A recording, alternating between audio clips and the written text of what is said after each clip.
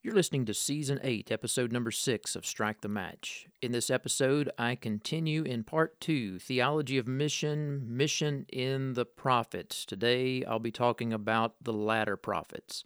So with that in mind, let's...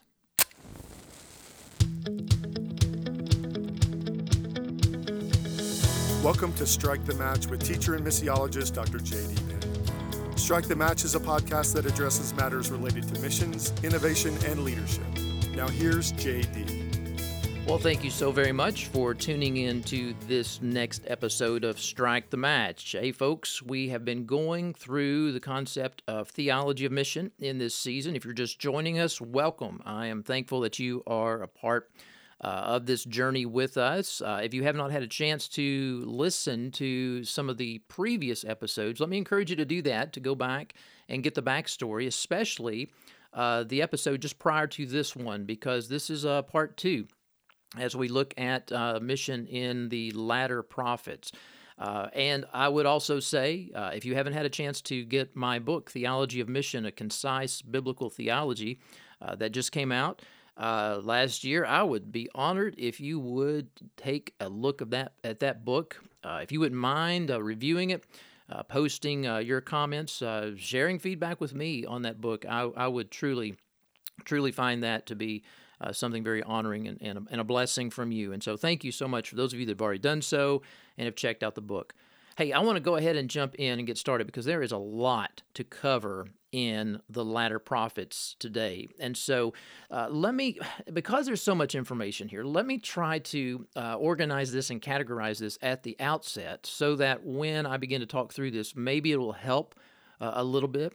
So when you think about the blessing of the nations, how God is working to bless the nations, what are some subcategories, or maybe we could even say, sub-themes maybe, related to that overarching aspect of the mission of God and blessing the nation? So if you begin to look in the latter prophets, what you see is the issue of God blessing the nations through judgment, through restoration, through a person, through a promise. Now, let me explain how those break down. So in the latter prophets, blessing the nations through judgment, we really see that in two ways. One, judgment related to Israel and she going into captivity, living in diaspora, living outside of the country that was promised, or the land that was promised to her. The second way we see God blessing the nations through judgment in the latter prophets is related to what the prophets talked about as the day of the Lord. And we'll unpack all of these in just a moment. The second category, if you want to think about the blessing of the nations, is the blessing of the nations through restoration. And this specifically relates to Israel, her return to the land and reconstruction as a nation and her religious system. The blessing of the nations is connected to that. Another way that we see the blessing of the nations through restoration goes back to what I just mentioned a second ago, and that is the day of the Lord. We see that even though the day of the Lord is a day of judgment, it's also a day of restoration, and a day of restoration not just for Israel, but also for the nations.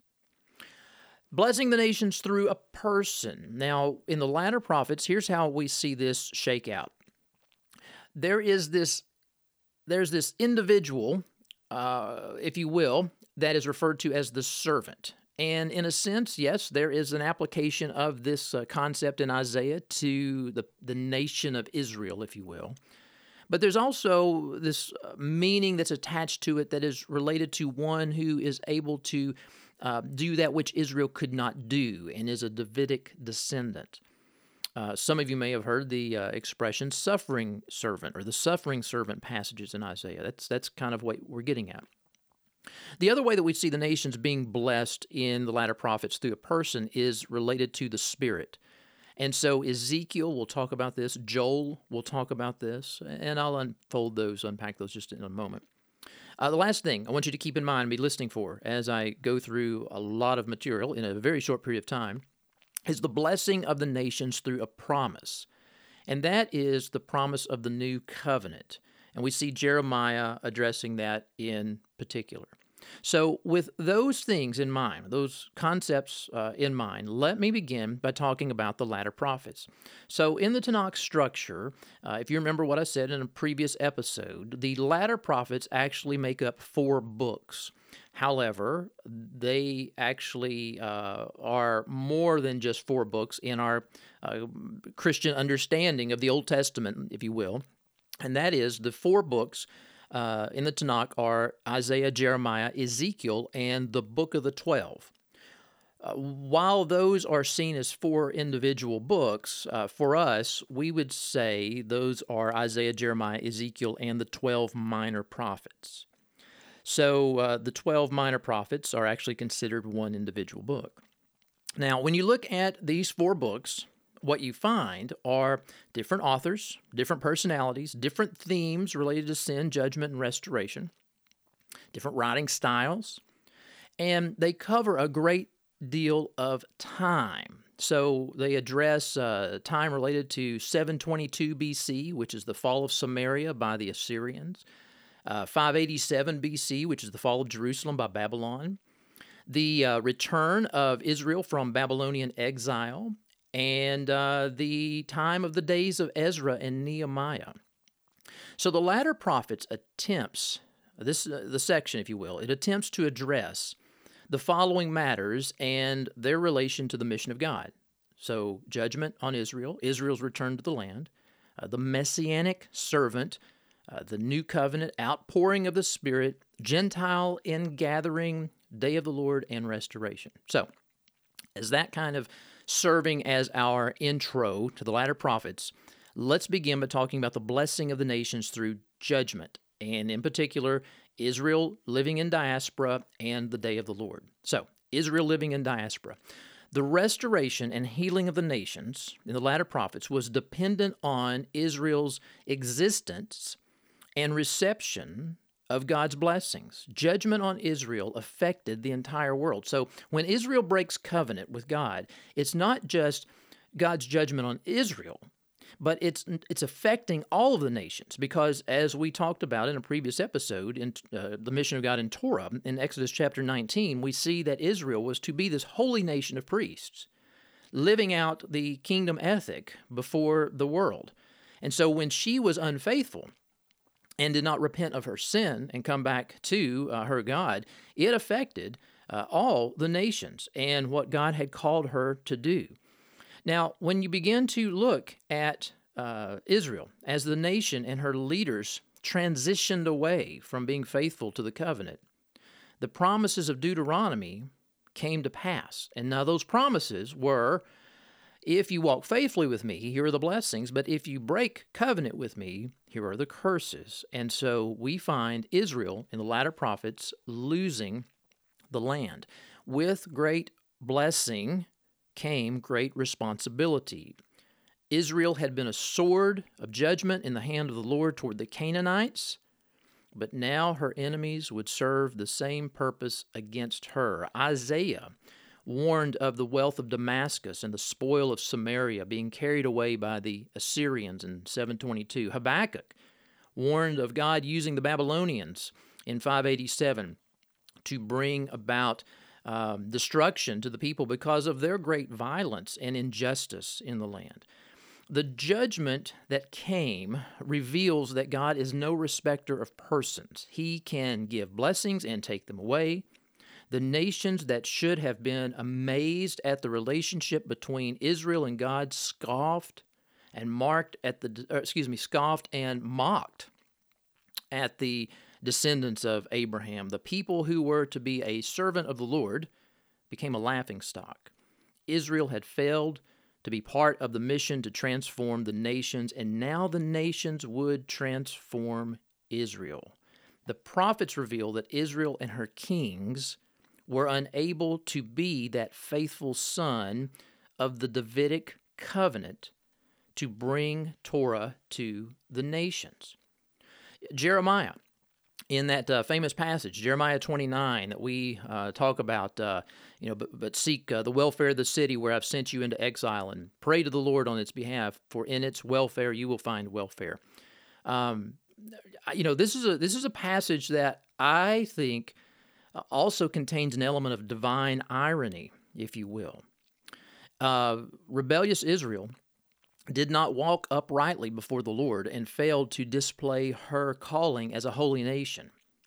And since the nations were not attracted to her, could it be that God would send Israel to the nations via Babylon and Assyria? God is not finished with them. He notes the exiles, even in captivity, had a task to accomplish.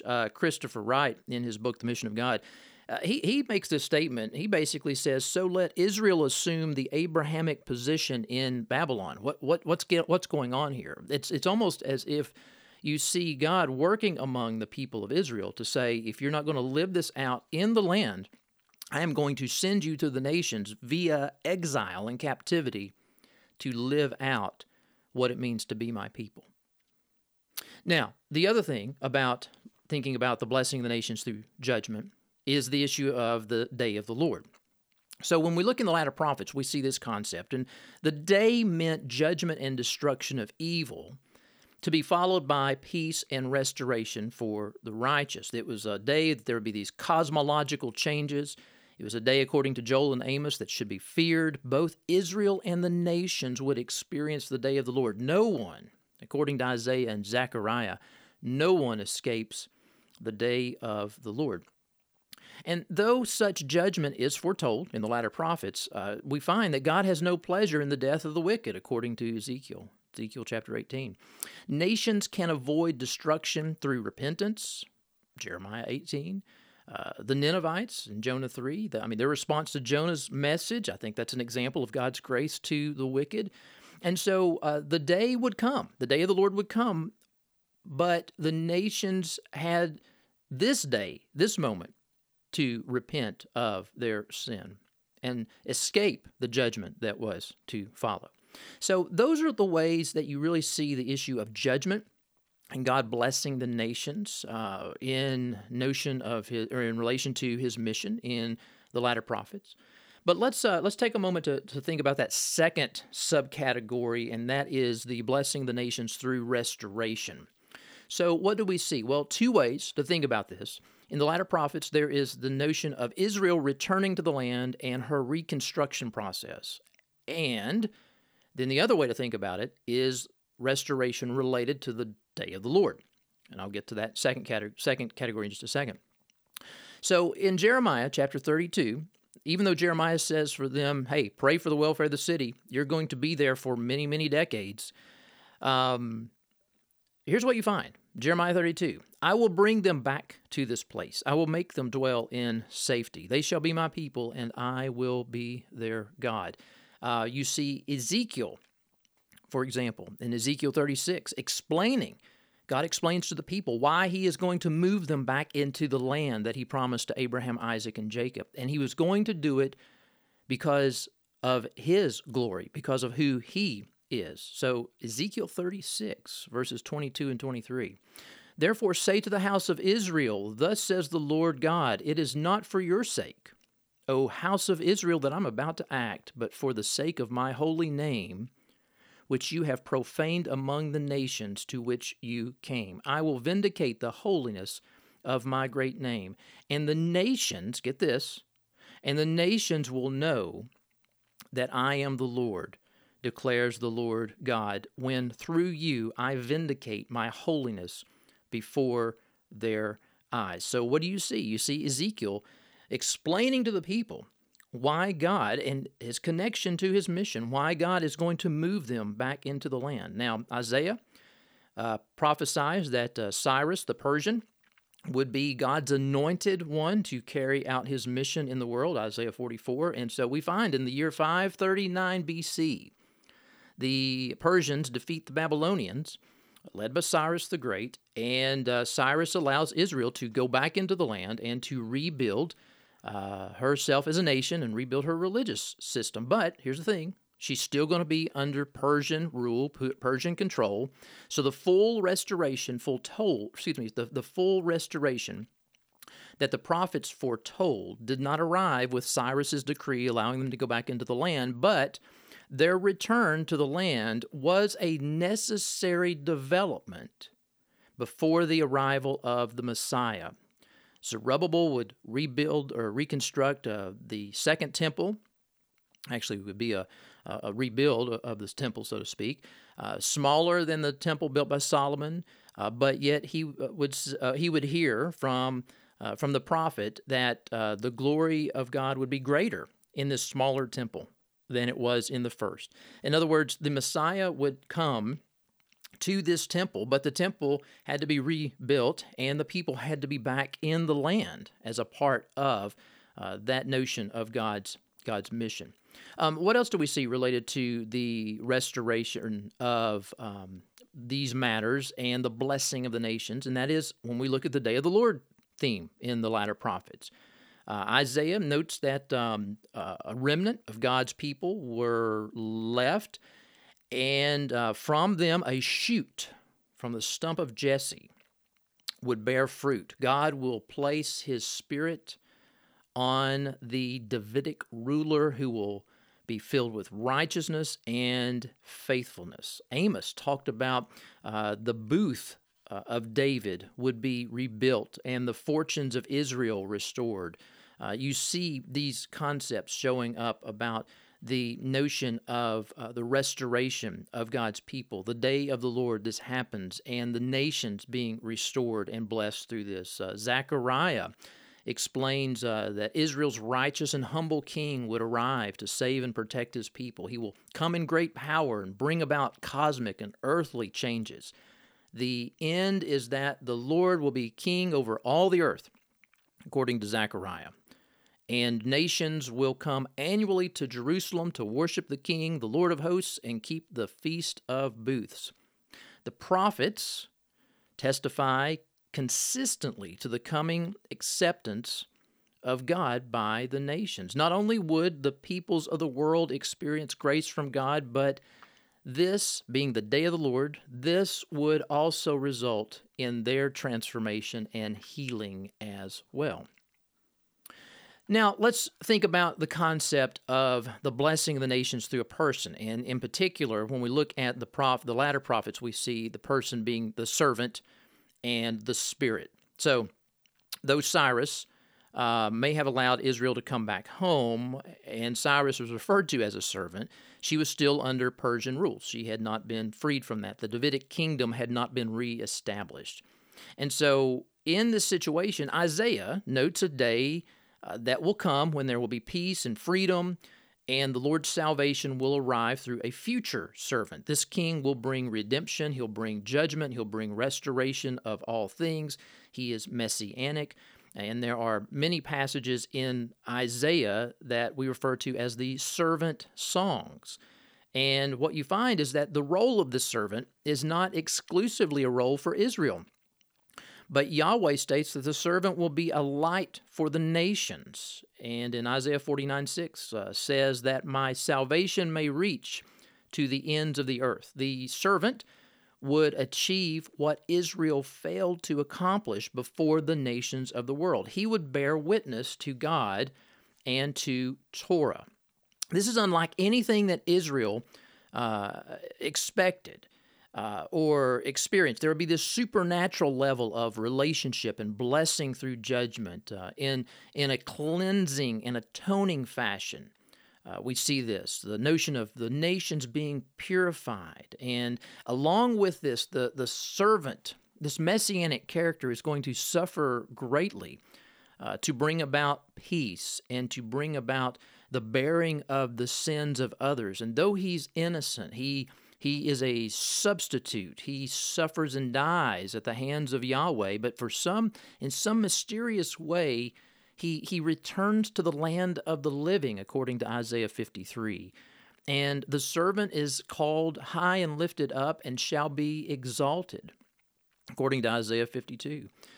He's described as a righteous branch by Jeremiah, a righteous branch from the line of David. Very interesting character. Who is this character going to be? Well, we have to keep reading in the Bible to find the answer to that. But that's what we see in the latter prophets. Also, I said that The blessing of the nations comes through a person who's described as the Spirit. And so in Isaiah, we'll go back to Isaiah, we find out that the Lord promises Israel he's going to pour out his Spirit upon their offspring. His blessings will be on their descendants. Ezekiel talks about God is going to give his people one heart, a new spirit he's going to put within them. Ezekiel sees that valley of dry bones, and it's the notion that though Israel has lost all hope and everything seems to be gone, she's now going into Babylonian captivity.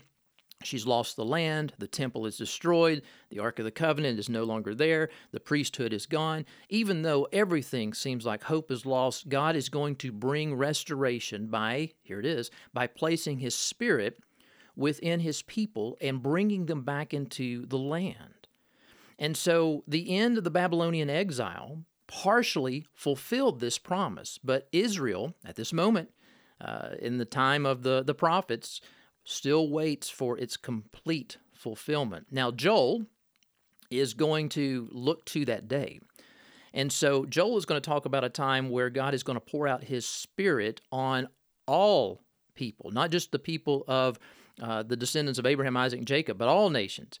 And this is going to happen before the day of the Lord. And that means that people need to repent and place their faith in the God of Abraham, Isaac, and Jacob. So when you look at the latter prophets, taken as a whole, the prophets establish an important pneumatological foundation. In other words, a perspective on the Holy Spirit when it comes to the future revelation. And so what is it? When the Spirit arrives, and we see this in the New Testament, when the Spirit arrives on the day of Pentecost, the New Testament gives particular attention to Joel's prophecy, noting that the last days have arrived. The day of the Lord is right here. It's near.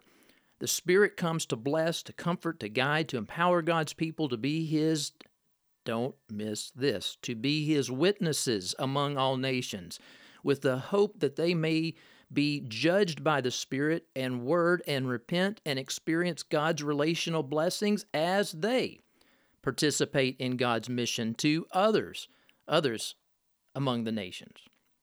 Exciting things that we see in the latter prophets that we pick up on in the New Testament. All right, so finally we get to the blessing of the nations through a promise, and that is the new covenant. So, New covenant, we obviously are familiar with that on this side of the cross and resurrection. But when we look at it from the angle, the perspective of the latter prophets, here's what we find in, for example, the book of Jeremiah chapter 31. Again, this is around the time of the Babylonian captivity, Babylonian destruction, and Babylonian exile, all of those around that moment in time, those issues. So here's what we have. Behold, Jeremiah 31. Behold, the days are coming, declares the Lord, when I will make a new covenant with the house of Israel and the house of Judah, not like the covenant that I made with their fathers on the day when I took them by the hand to bring them out of the land of Egypt. My covenant that they broke, though I was their husband, declares the Lord. For this is the covenant that I will make with the house of Israel after those days, declares the Lord. I will put my law within them. I will write it on their hearts. I will be their God, and they shall be my people. And no longer shall each one teach his neighbor, and each his neighbor, saying, Know the Lord, for they will all know me, from the least of them to the greatest, declares the Lord. For I will forgive their iniquity, and I will remember their sin no more. So what is new about the new covenant as God's mission unfolds in the world? Well, this covenant is a response to Israel's ongoing rebellion toward God. The people's hearts will be transformed, and then they will be faithful to the covenant. The new covenant changes the infidelity problem. It upholds God's standards, but provides the ability for the people to remain faithful. Ezekiel chapters 34 through 37 address the notion of God's restored people, governed and shepherded by an eternal Davidic king. God's people will one day walk in obedience to his rules and statutes under an eternal covenant of peace. He will again dwell among his people, And then the nations will know that he is, according to Ezekiel 37, 26 through 28, he is the Lord who sanctifies Israel. Now, the New Testament writers, of course, apply New Covenant language in fulfillment to the Messiah. We see this in Matthew 26 and Luke 22. The New Covenant is made, but it is made for both, and this is so important, it is made for both the welfare of Israel and the nations. And we'll say more about the New Covenant in future episodes when we get into the New Testament. Last thing that we need to address before we leave the latter prophets, and that is the notion of the movement of the Gentiles. The movement of the Gentiles into the kingdom of God from the perspective of the latter prophets. So instead of this historical incorporation that we've talked about before, where it's just one person here, a few people there, coming into the kingdom, locking arms with Israel and her God, what we see is that the latter prophets look to a day where there's this large ingathering, this large sweeping eschatological ingathering of Gentiles that will happen beyond their time. God's name will be great and feared among the nations, according to Malachi. Perhaps one of the most scandalous verses in the prophets is related to this eschatological Gentile ingathering, and it's found in Isaiah chapter 19. Listen to this. In that day, there will be a highway from Egypt to Assyria. Hey, those are the worst enemies of Israel. In that day, there will be a highway from Egypt to Assyria, and Assyria will come into Egypt, and Egypt into Assyria, and the Egyptians will worship with the Assyrians. In that day, Israel will be a third with Egypt and Assyria, a blessing in the midst of the earth, whom the Lord of hosts has blessed, saying, Blessed be Egypt, my people, and Assyria, the work of my hands, and Israel, my inheritance. In other words, what do we see? This notion of the other nations, Israel's enemies, being called God's people. Now, that's a scandalous passage, but an exciting one to see about God working out his mission in the world. We also see, I'll leave you with this one last passage, and that is coming out of Zechariah chapter 8. There comes a day, from the latter prophets' perspectives, where you see statements such as this: Thus says the Lord of hosts, people shall yet come, even the inhabitants of many cities. The inhabitants of one city shall go up with another, saying, Let us go at once to entreat the favor of the Lord and to seek the Lord of hosts. I myself am going. Many peoples and strong nations shall come to seek the Lord of hosts in Jerusalem and to entreat the favor of the Lord. Thus says the Lord of hosts, in those days 10 men from nations of every tongue shall take hold of the robe of a Jew, saying, Let us go with you, for we have heard that God is with you. So when we look at the Gentile ingathering, it was to occur during the latter days. And though Israel was to live out God's kingdom ethic, it would be God who would bring the nations to Israel and thus to himself. The centripetal movement is related to God's initiative and his relationship with Israel. Both parties were active in the work. Israel manifests life in God's kingdom as God draws the nations to relationship with himself, while the New Testament will describe the centrifugal movement, centrifuge, if you will, the flinging, if you will, the sending, if you will, while the New Testament will describe the centrifugal movement of God's people to the nations. Again, both parties are involved in the process. God remains the one who brings the nations to himself, though his means, or I should say through his means, is primarily found in his people's apostolic efforts while displaying kingdom life to a watching world. The people of God, when we turn to the New Testament, still are to live out the kingdom ethic, but they live it out as they go to all nations. Hey folks, thanks so much for checking out this lengthy and highly packed episode of Strike the Match, looking at the mission of God in the latter prophets. And so next time, Lord willing, we will be talking about the mission of God in the writings. Till then, thank you. You have been listening to Strike the Match with JD Payne. You can find JD on Instagram, Facebook, or follow him on Twitter at JD_Payne. And if you'd like to check out more books, posts, and podcast episodes, visit jdpayne.org. You can also subscribe to this podcast on your favorite Android app or at iTunes, and we'd be honored if you would consider rating us or leaving comments. Thanks again for tuning in. We hope you'll join us next time.